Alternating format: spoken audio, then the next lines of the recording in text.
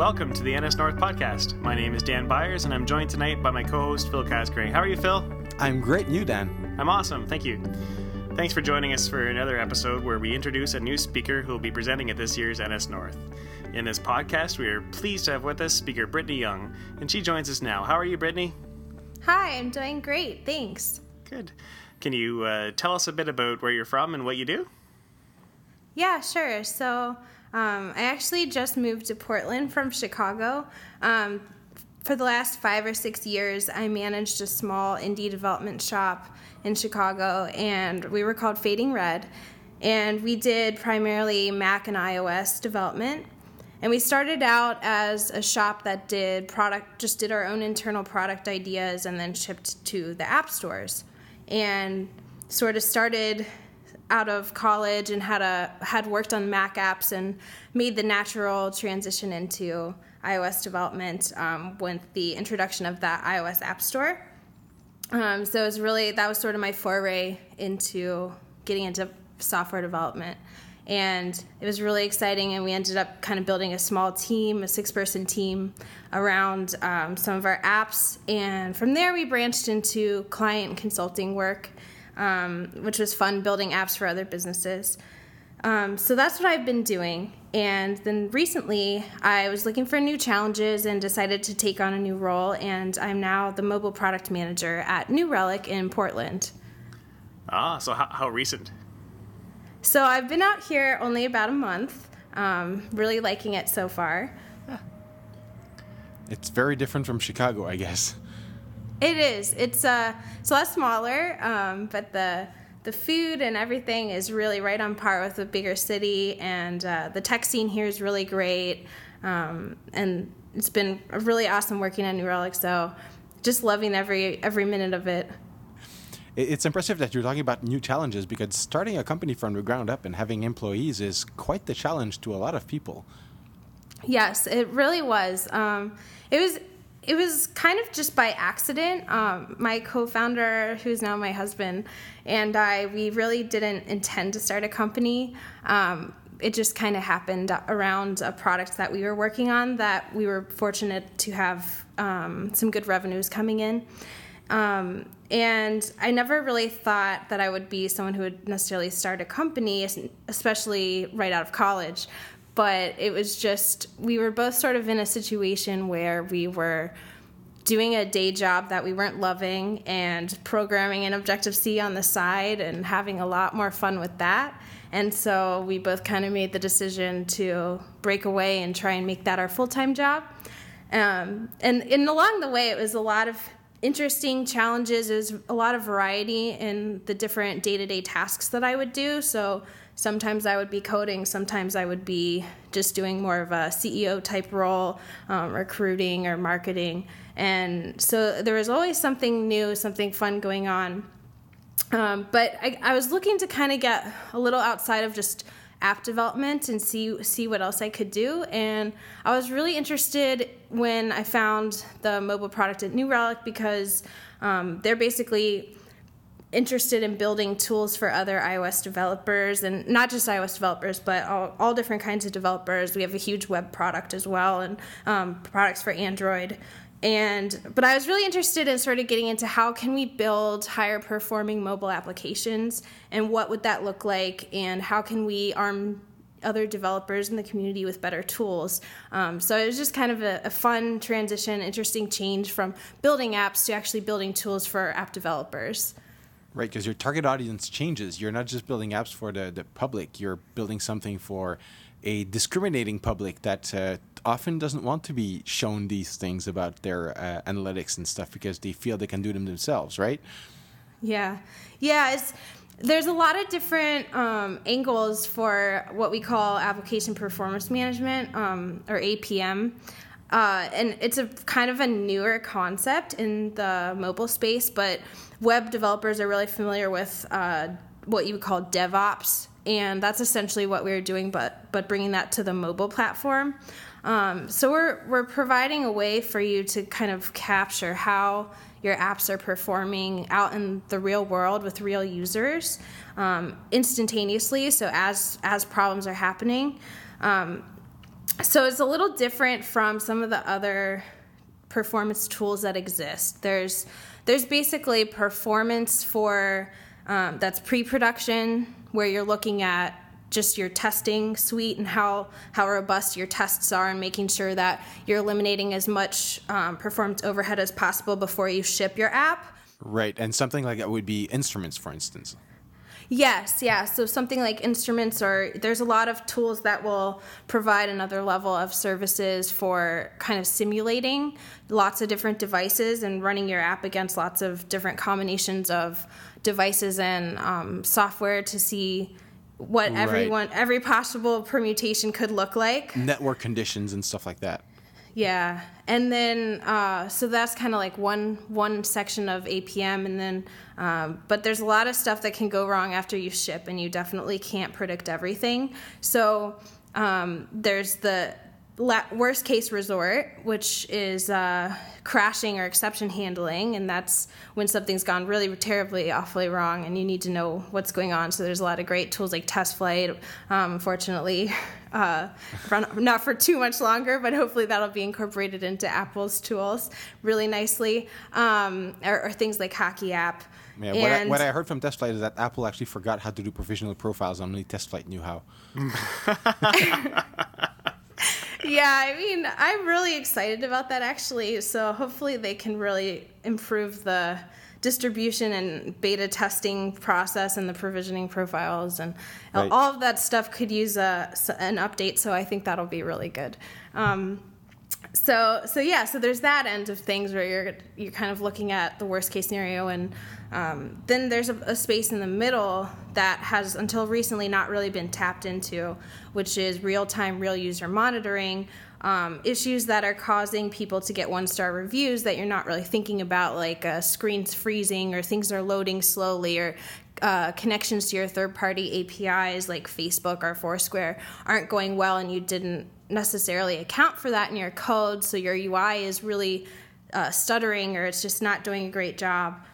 So you want to be able to kind of have insight into that when it's happening, not after you've gotten a bunch of bad reviews. And so that's what we work on, and it's pretty interesting challenges and cool problems to solve.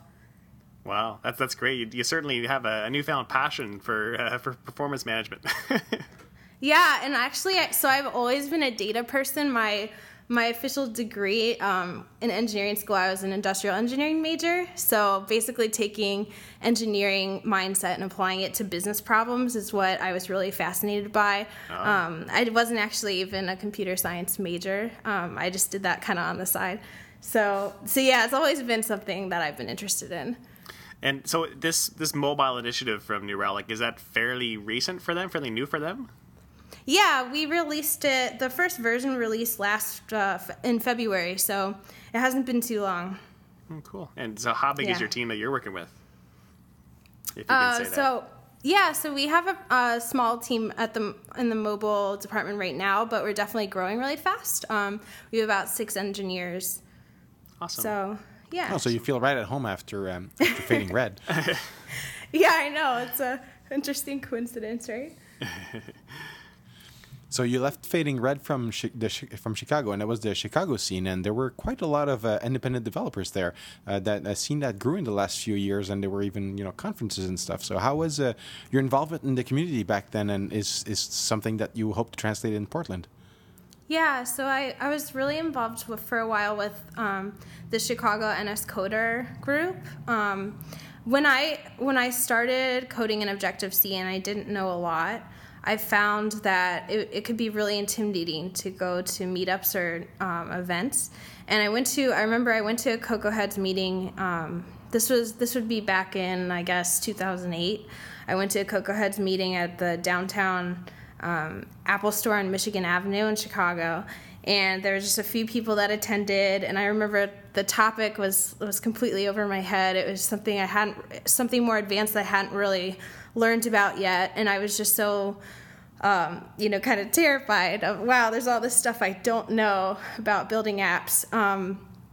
But I kept going, and somehow our little company actually ended up hosting a number of events. And so we threw this party that we called Spiked Cocoa, and basically invited all the iOS developers in Chicago to come to Spiked Cocoa and just hang out so that we could meet more people and get to know the development community. And from there, it just became a nice tradition and a fun way to sort of network and meet other developers and That's hear what they're working on. Yeah, that's really great. Yeah, that's a cool name too. Thanks. Yeah, it's pretty clever. We were proud of our name. So and then we hosted NS Coder for several years, and so I really got to know a lot of people that way, and I really do value the app development community. I think it's a great way to sort of get help when you need it, get advice, get pointed in the right direction, and just feel like when you can commiserate when things go terribly wrong. You're not the only one who's ever run into that crazy problem before. And I'm hoping that I can get involved with the community here in Portland after I've been a little bit more settled. And I think you mentioned before that you were also involved with the Girl Develop It or some kind of equivalent? Yeah, Girl Develop It, yeah. And were you one of the people to start that initiative down in Chicago, or what was your role there? I was the Chicago chapter leader, so I started it up and then managed it for about 9 months. Ah, very good. So that's a recent development because now you've moved. Hopefully you left it in good hands. Yeah, I really did. I mean, the Girl Development Network is amazing, and there's so many awesome women who are part of it. And basically, it's an opportunity for women to learn coding and dip their feet into tech without huge investment financially or in terms of their time. And it's been popping up in cities everywhere. So I was really excited to be able to bring that organization to Chicago, and I'm hoping we'll see one in Portland, but not sure what the status of that is. So you haven't noticed anything of that sort for more female initiative to get younger women or coding in Portland? Yeah, that's strange. Yeah, I mean, I'm sure there's probably smaller things that I haven't really found yet. I know that Girl Develop It is looking to hopefully break into the Portland tech space. I'm hoping that I can sort of help with that too. I think that App Camp for Girls has something in Portland as well. Oh, that's what it would be. Yeah. Right. Okay. Oh, is that in Portland? Yeah. I know some heard people. of that. Yeah, some people that are doing it are in Portland. So, yeah. Yeah, that's a great group. I'll have to see if I can help out there. Sounds good. Well, the thing we need is more competition in this space, right? Yeah. Yeah, I'd love to see, every time I see a diversity issue, people tackling a diversity issue or creating groups to kind of support and facilitate that, I get really excited because it'd be nice to have a more even diversity scale. Compared to other fields, we're still really lacking in women and minorities. But that's changing, and it's exciting to see the change. Yeah, there's so much good stuff going on for that, for sure. Yeah.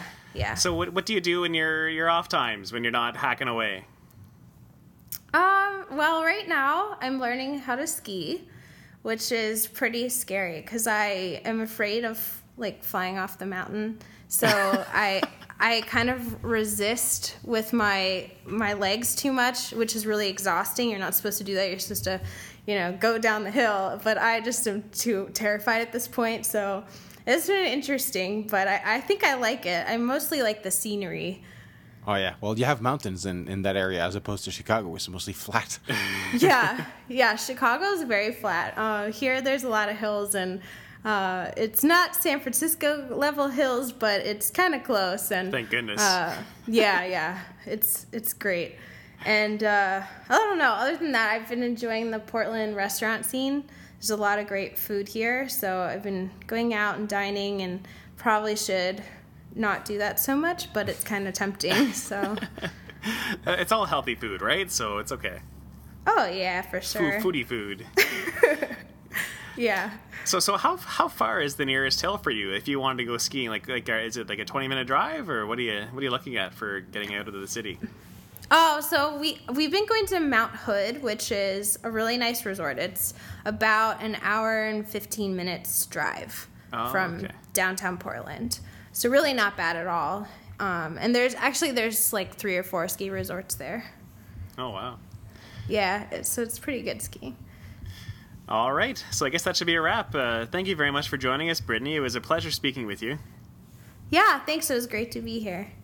We hope that our listeners enjoyed this episode, and if you'd like to know more about the conference, you can visit our website at nsnorth.ca for all the details. And now, Brittany, what's the best way for someone to reach you online? You can find me on my personal website, which is cocoabythefire.com. Excellent. All right, we hope to see everybody in Ottawa in May. Thanks, Phil. Thanks, Dan. Thanks, Brittany. Thanks. Bye, everybody.